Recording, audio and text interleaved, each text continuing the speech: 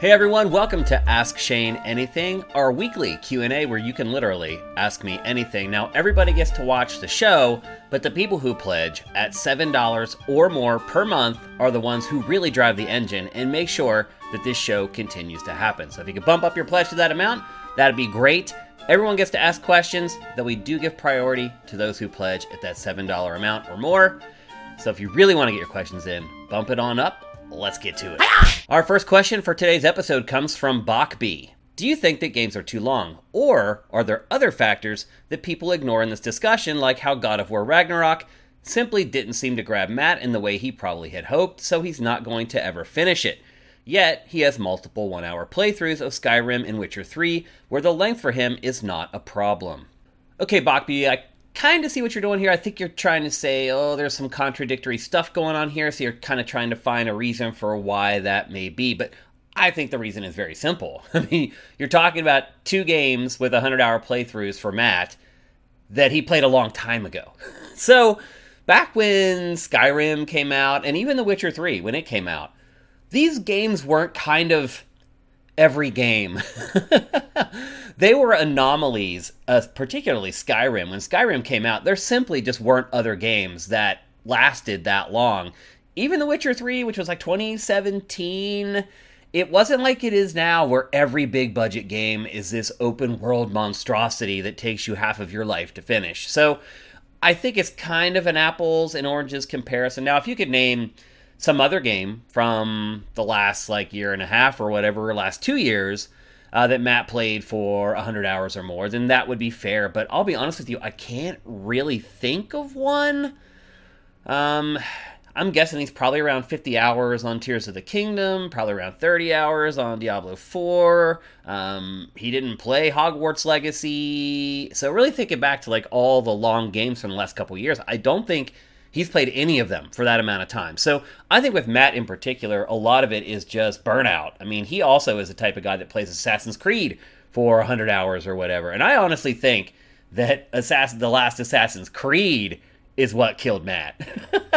I think that was the tipping point for him there. He was like, wait a minute. These games are getting way too bloated. And he does play games differently from me. I tend to plow through the main campaign. He will fiddle around and do side quests and stuff until the main campaign is easy. And I don't know. I would never play games that way. I hear him all the time saying, when I finally started playing the main campaign, it was a joke. And it's like, well then, play the main campaign first. Don't play all the side missions first. That's not the way the games are designed to play. It's almost like you're intentionally trying to break them when you play games that way. I heard from someone else a week ago that said the same thing, and they said that they had played Assassin's Creed the same way, and what happened was the game started sending these unkillable enemies after him. He had finally started trying to play through the main campaign, and the game started sending these unkillable enemies after him, and he had to quit and basically restart the game. He could not make progress through the main campaign. So this is all the developers and designers telling you not to play the game that way. So I think part of it is how Matt plays games, and that plays into some of his opinions and things like that anyway. So to get more directly to your question, do I think games are too long? I try to never make blanket statements like that. I said this, I think, last week. I try to stay away from absolutes, always and never, because there's always that one time where the mold gets broken. So are games too long? I think a lot of games are too long. I don't think all of them are. And really the key is creating a game that keeps a player entertained for the full time, no matter how long that runtime is. And I do feel like some developers at this point, they have a good core 40, 50-hour game, and they're like, oh, that's not good enough. And so they just start copying and pasting missions and just bloating the game, really for no good reason. I don't think it makes the game any better. Now, I do understand there are young folks out there. I used to be young. You don't have a lot of money. And a lot of times you make a purchase decision solely on the fact of how long a game is. So you're like, I got $60 or $70 to spend on a game. I want to get as much gameplay out of that as possible. What I found with people like that is when you start talking to them about the game, they have fooled themselves into believing that they're not doing the same thing over and over. Or maybe they're just a younger player who hasn't burnt out on any aspect of gaming yet. And that's another big X factor here is like, how long have you been playing? How many games have you played? What types of games have you played? If you're someone who hasn't played a ton of big open world games that are really long, if you play one, it's not that big a deal to you. After you've played like 100 of them, that changes. So again, there's no absolutes in any of this, almost any of this stuff anyway. To say our game's too long, I think a lot of the recent big budget AAA quote-unquote games have been too long, and they don't sustain the quality all the way through the game. So, I'm never going to make blanket statements about this stuff, but I do think in generally there's a lot of bloated games these days. Just the developer or the publisher saying, like, this is what people demand, if they're going to pay for it, if we're going to sell 10 million, if we're going to sell 15 million, if we're going to sell 20 million, it needs to be really long. I completely disagree with that. I do think there may be a sweet spot. I don't think 15-hour games are good enough generally for most consumers for 60 or 70 bucks. For me, I'm fine with it. For a lot of people, it's not, so I totally understand that. I think part of our job is us putting ourselves in your shoes and trying to figure out what's good for you, not necessarily what's good for us. And I think that's one of the harder parts of being a critic in any industry, not just the games industry. It's your perspective. Are you reviewing things for yourself, or are you reviewing things for everybody else? And I generally try to review things for everybody else. It can be hard to put yourself in other people's shoes, but I think the longer that you do it, the better you get at it. Next up, our weekly question from Kevin. Oh, this is a fun one. I have 10 very quick questions for you. Okay, so let's do these 10 questions. The first one is coffee or tea? I hate coffee. I don't really drink tea either, but I drink it more often than coffee. In fact, I haven't had any coffee in over 20 years. I only ever drank coffee once in my life. I was working an office job in Philadelphia while I was going to school at Temple. Yeah, I was going to school full-time and working 35 hours a week while I was in college, which is pretty crazy, but I had to do it. I didn't have rich parents. So I worked an office job, and I was working with a couple of my friends there, and a couple of them started drinking coffee, and I was like, oh, I'll try it. And the first time I drank a cup of coffee, I was like, oh my God, I could not believe how wired I was. I had no idea that all this time, all these people who were drinking coffee were walking around like wired. But my problem was that lasted for like 45 minutes or like maybe an hour, and then I'd come down and I'd immediately go get another cup of coffee. And I think I did this for 3 or 4 months. And then it started really affecting my stomach, and I ended up spending a lot of time in the bathroom, and I just stopped, and I have not drank coffee since. So, well over 20 years since I've ever drank coffee. So it's tea for me, but usually when I have tea, it's in an Arnold Palmer mixed with some lemonade. So there you go. Your next one, chocolate or ice cream. That seems like a weird one. Most people would ask chocolate or vanilla, but chocolate or ice cream, could I answer chocolate ice cream? Because you can get both if you have chocolate ice cream. But if I had to pick, I'm not like a huge chocolate guy, so I would guess ice cream. I'm not a big sweets person in general. I don't eat a lot of like desserts or sweets and things like that in the first place. So I had to pick probably ice cream, because if I had a chocolate kind of bent in me, I could get chocolate ice cream. So I think that's the better answer there. Next up, Coke or Pepsi? Coke. Coke. It's not even close. I've been a Coke drinker my entire life. I drink Coke Zero, actually. I don't drink like regular Coke or Diet. But Coke. Coke to me, no comparison. Pepsi to me tastes like flat Coke. And so I always drink Coke. I always have. My family has always drank Coke instead of Pepsi. Yeah. So it's just been kind of the way it is for me. Tattoo or no tattoo? So you guys don't know this, but I do have a tattoo. The day I turned 18, I went and got a tattoo. Because all my friends were getting tattoos when they turned 18. I was hanging with a bunch of skaters and punks at that time, and some of those people were way into it and ended up getting like 2 sleeves, and actually a couple of them got shirted. A couple of them have even all their legs done. So I'll say this, I got my first tattoo, and I wanted a million of them. I went home and I was like, oh my gosh, I love it. But I was broke. I was like 18 years old, And I had to choose between getting more tattoos or being able to afford skateboards as I wore out my skateboards and be able to buy a new deck.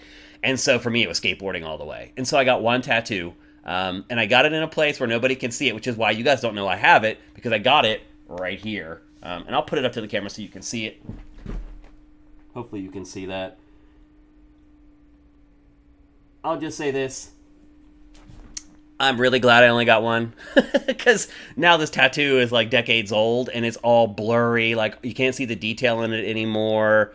I've thought about getting it lasered off, but because of where it is, it doesn't really matter. And I was smart. When I got my tattoo, I was like, man, I'm going to get it someplace where when I go to get a job someday, it's not going to keep me from getting a job. I'll know it's there, and my friends and my loved ones will know it's there, but my potential employers will not. So I got it there, and I'm happy now that I made the decision to buy new skateboards instead of get more tattoos. I don't begrudge anybody who's really into tattoos. More power to you. In hindsight, I'm just glad that I didn't, because by now they would all look terrible. So, and I'm also glad I did get it up here, because again, now the tattoo's blurry. It doesn't look as good as it did when I got it, and people aren't able to look at it. So I think that all worked out well for me in the end. Next, PC or Mac? PC. The funny part is my wife has a Mac, and she just started having problems with it. She's had it for like 7 years, and she just went to boot it up one day, and it just stopped working. It's the first time I've ever seen a Mac computer have PC problems, in all honesty. And she has been on this journey for the last 2 weeks trying to get this Mac to work. It just, something happened with one of the drives, and she keeps trying to go through all the processes of repairing the drives. It never works, and now she's finally given up, and she's just going to completely wipe the hard drives on her Mac and hope that fixes it, and if not, it's probably going in the trash. But I will say this, like, having seen her use Macs, like, her Mac has been way more reliable than my PC has been. My PC programs crash all the time. My PC crashes all the time. Right now, I'm having issues on my PC of being able to search folders in Explorer. So I bring open a folder, and I try to search for a file in that folder, and it just won't work. And I have to restart my computer to get it to work again. Like, I think one of my hard drives is starting to go bad. So anyway, I've had millions of problems with my PC, pretty much in the same time that she's had her Mac, and she's had way less problems than me. So I don't know if I'm smart for using Mac or for using PC instead of Mac, but it just so happens that like all the devices, all the programs that I use for gaming, I think PC is way better. So there's a million reasons why I use PC over Mac, but definitely PC. Next up, a new 3D Mario or a new 3D Metroid? That's a tough one. I gotta go Metroid here, though, because I'll be honest with you, like, I like Super Mario Odyssey, but it was the first 3D Mario that I didn't absolutely love. And it's the first one that I haven't finished 100% ever. I have finished every other 3D Mario 100%, collecting everything, completing every mission objective, every one of them, except for the last one. So my excitement for the new 3D Mario is probably going to be Odyssey 2 or something. I'm not that excited for that, I'll be honest with you. However, I am really excited for Metroid Prime 4. It's been a long time since we had a new 3D Metroid. That probably plays into it a little bit.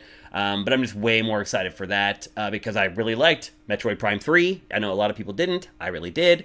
And so I'm excited to see what Retro comes up with Metroid Prime 4. So that would be my pick.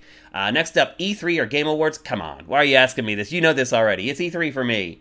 The nostalgia, it's the feels, all of it. It's, you know, how I was reared in the industry, all the personal connections that were made there, all the stories I have. Like, to me, the Game Awards will never replace that. Handing an award to some game for Game of the Year, it doesn't mean that much to me, honestly. E3, all about the games, all about the people. Easy choice for me, E3. East Coast or West Coast? This is a tough one. So, when I first moved to the West Coast, I would say West Coast, because I just loved it when I first moved out here. Like, no doubt about it. And a lot of that had to do with the fact that I was climbing in my career, and things were going great in my career, both at work and not at work. And then as time has gone on, you know, before I moved here, people were like, on the East Coast, said about people on the West Coast, they use you, they get what they can get out of you, and then they cast you aside. And I didn't believe that when I first got here, because I didn't have anything to give anybody, so nobody wanted anything from me. But as time went on and I moved on in my career, I could offer things to people. I could hire people. I could give them jobs. I could do stuff for them. And I did. People who I thought were my friends, I did. I gave them jobs. I gave them careers. I have given people jobs that have made them millionaires. There are people still working at Viacom that I gave jobs to that are still there. They've now been there for almost 20 years, and they're literally millionaires. So, when I had positions where I could help people, I did. And I'll just be honest with you, like, I feel like now that I can't offer people those things, a lot of people have just abandoned me. So a lot of people that I thought were my friends on the West Coast, it turns out that they weren't. They just were like getting whatever they could out of me. And when they realized they couldn't get anything from me, they ghosted me. And it's like I don't exist anymore. So when I first moved here, I thought West Coast was best. I still think if I could transplant all my real friends from the East Coast out to the West Coast, that would be ideal. But I'll say this too, as I'm getting older, I care less about the weather and the things like that, and I care more about the people. And so my opinion of the two is somewhere in the middle now, I guess is the best way I could put it. There's great parts about the East Coast, there's great parts about the West Coast, but what's great about the East Coast for me are the people. And as I get older, that becomes more and more important to me. And then finally, listening to music or watching a movie. This is kind of like the chocolate or the ice cream question, because I can watch a movie and also listen to music if the movie has a great soundtrack. So by default, I think I'm going to pick watch a movie. Next up, we have a question from El Timbo. Hey Shane, since you have mentioned the rave scene several times, and note that we don't ask the right questions, I think the reason why is most of us aren't familiar with the scene. What actually happens at a rave? I always thought it was a bunch of 20-year-olds on ecstasy having an orgy. Is this correct?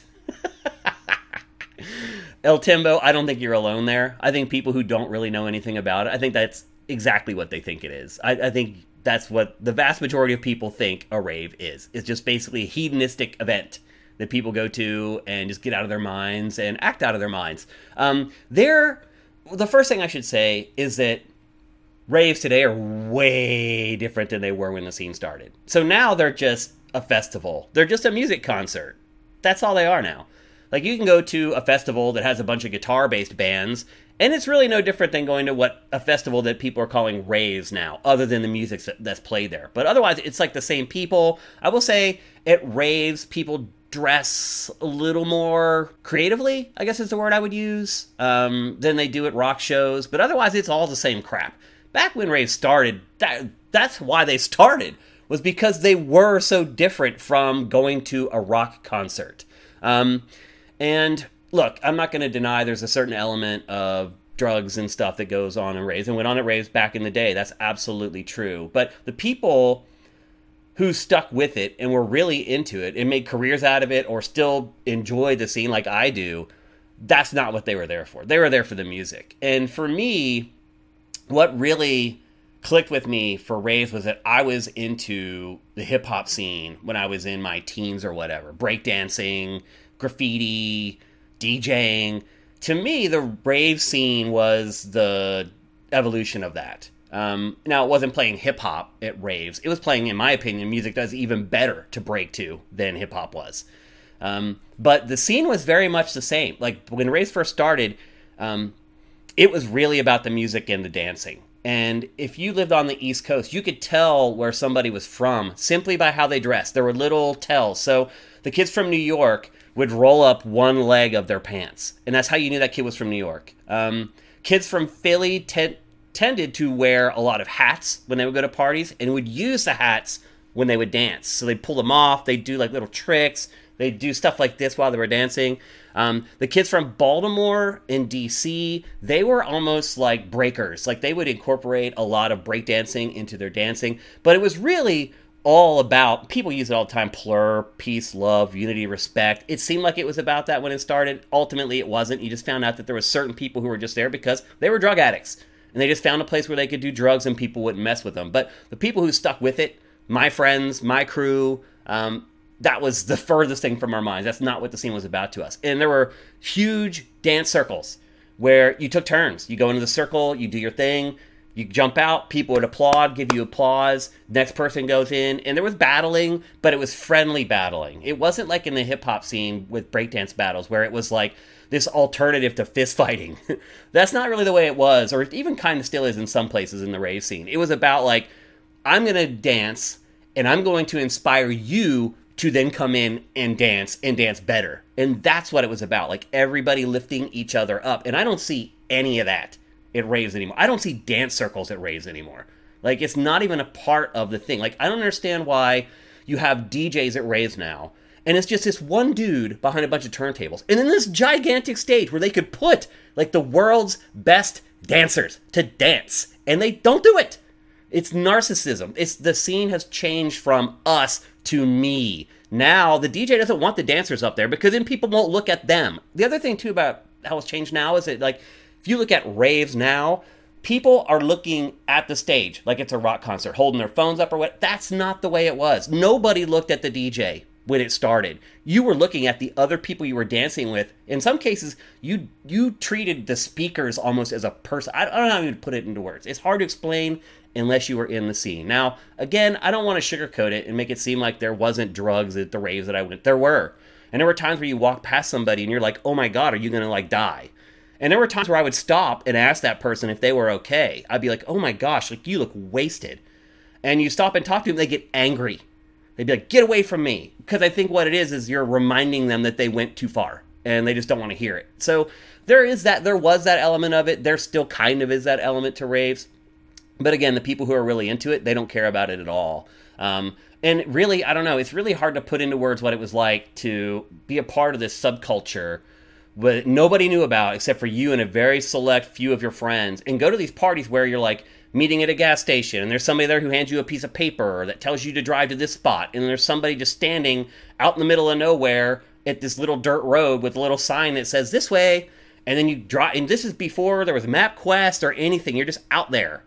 And you get there, and there's like 2,000 people who are in the middle of the woods, totally illegal. They've set up generators for power. Like, I can't put it into words. And then you get there, and you see, oh my gosh, there's my friends from New York, and there's my friends from Baltimore, and there's my friends from Delaware who never make it. I don't know. It was magical. It really was, and it's nothing like that now. It's really a shame what the rave scene has turned into, but that's nothing new. Everything starts out awesome, and then it gets over-commercialized. Next up, we have a question from Toast9. What is your take on the direct style format becoming the new standard for video game marketing? Out of the participating companies, which do you think does these showcases the best? Did you ever foresee Nintendo setting a new industry trend for this format? I mean, I'll be honest with you, the direct style stuff, it serves its purpose, but they suck. Like, anybody can put one of those together. I'll be honest with you, I think it's sad how little effort they're putting into these. I kind of hinted at this with the Xbox showcase for not E3. Now, don't get me wrong, what they actually showed I thought was great, and it was probably my favorite press event from not E3 2023, as far as what was shown and how long it was and things like that. But still, it just was like, it was like a robot put it together. And again, I've talked about this already, about how it was just like, world premiere, done, play a trailer, world premiere, done, play a trailer. It's like, just put the trailers up on YouTube. Do we need them snapped together to make it seem like we're living this fantasy of these awesome things that we used to love? That's what's happening here. Is you're like forgetting about the fact that this is the cheapest, crappiest way to present this stuff, and you're trying to imagine like this is the way it was when people loved the real press. No, I loved the real press conferences where stuff could go wrong, where you learn something from the press conferences, because they could take a game out on stage that isn't ready to go on stage yet. And then you're like, wait a minute, this game is supposed to come out in October. That's not happening. Like, none of that happens anymore. There's no human element to any of it. It's like, again, like it was built by AI. I hate them. I think they suck. I don't blame Nintendo for starting them. Like, it was kind of out of necessity when it started them, but then everybody took it and ran with it. But no one's made it any better. So I guess to be honest with you, I think Nintendos are the best because they still have human beings in them. More than others. Like, Microsoft did have a couple of, like, literally, I think if you count the time there were humans on screen for the Xbox showcase, it probably was like 90 seconds. Like, at least Nintendo actually has little segues where they bring out people and they talk about... So Nintendo, the first is still the best, but I honestly, I hate them all, and I wish they would just go away. Our last question for today's episode comes from Zet Saber. What is the oldest shirt you have? Would you wear it on Game Face? I still have shirts that are 23 years old, and I wear them only around the house because they are worn out, but I refuse to throw them away out of sentiment. Well, Zet Saber, 23 years is nothing, bro. It's really nothing. So look at this hat. It says Montreal Machine. Do you even know what that is?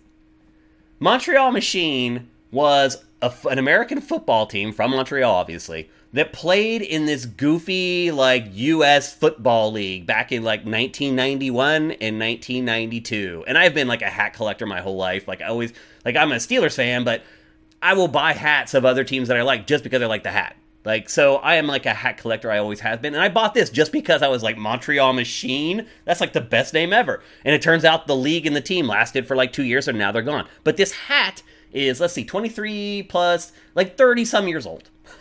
This hat is 30 some years old. And I have shirts that are way older than that. I have shirts from the 80s, from skateboarding. I have old skateboarding shirts that are now worth a lot of money. And I'll tell you what the key is to having shirts that last a long time. Never dry them. Never ever dry them. Like, for example, I don't know if you've seen like my sifted shirts that I got at the same time all y'all did. And I got at the same time that Matt did. My shirts, compared to Matt's sifted shirts, it's insane. Because he dries his shirts. And so it wears all the print off. I wash my shirts rarely. But when I do, I wash them and I dry them and I hang them to dry. And they last forever. I have skate shirts from the 80s that look like I bought them last week. So I have literally dozens of shirts that are at least 30 years old. And so a lot of them still look like they're brand new. Now, some did get destroyed from skating, just got tears and rips in them. Or some days they just got dirty because you keep trying to trick over and over on a dirty piece of concrete or whatever. So some of them did get ruined, but a lot of them didn't. So I have shirts that are really old. I have pairs of shorts that are almost that old. Like, I have a couple pairs of Stussy shorts, board shorts, that have lasted that long because they were made out of this material that just, like, would never die. So, I have tons and tons of old clothes. I have t-shirt. I probably have enough t-shirts to not wear the same shirt for, like, 6 months. I could wear a different shirt every day for 6 months straight. So anyway, I am a bit of a t-shirt and a hat collector, so maybe I'm an anomaly. I'm a little different than most people. But, yeah, I mean, I have old stuff.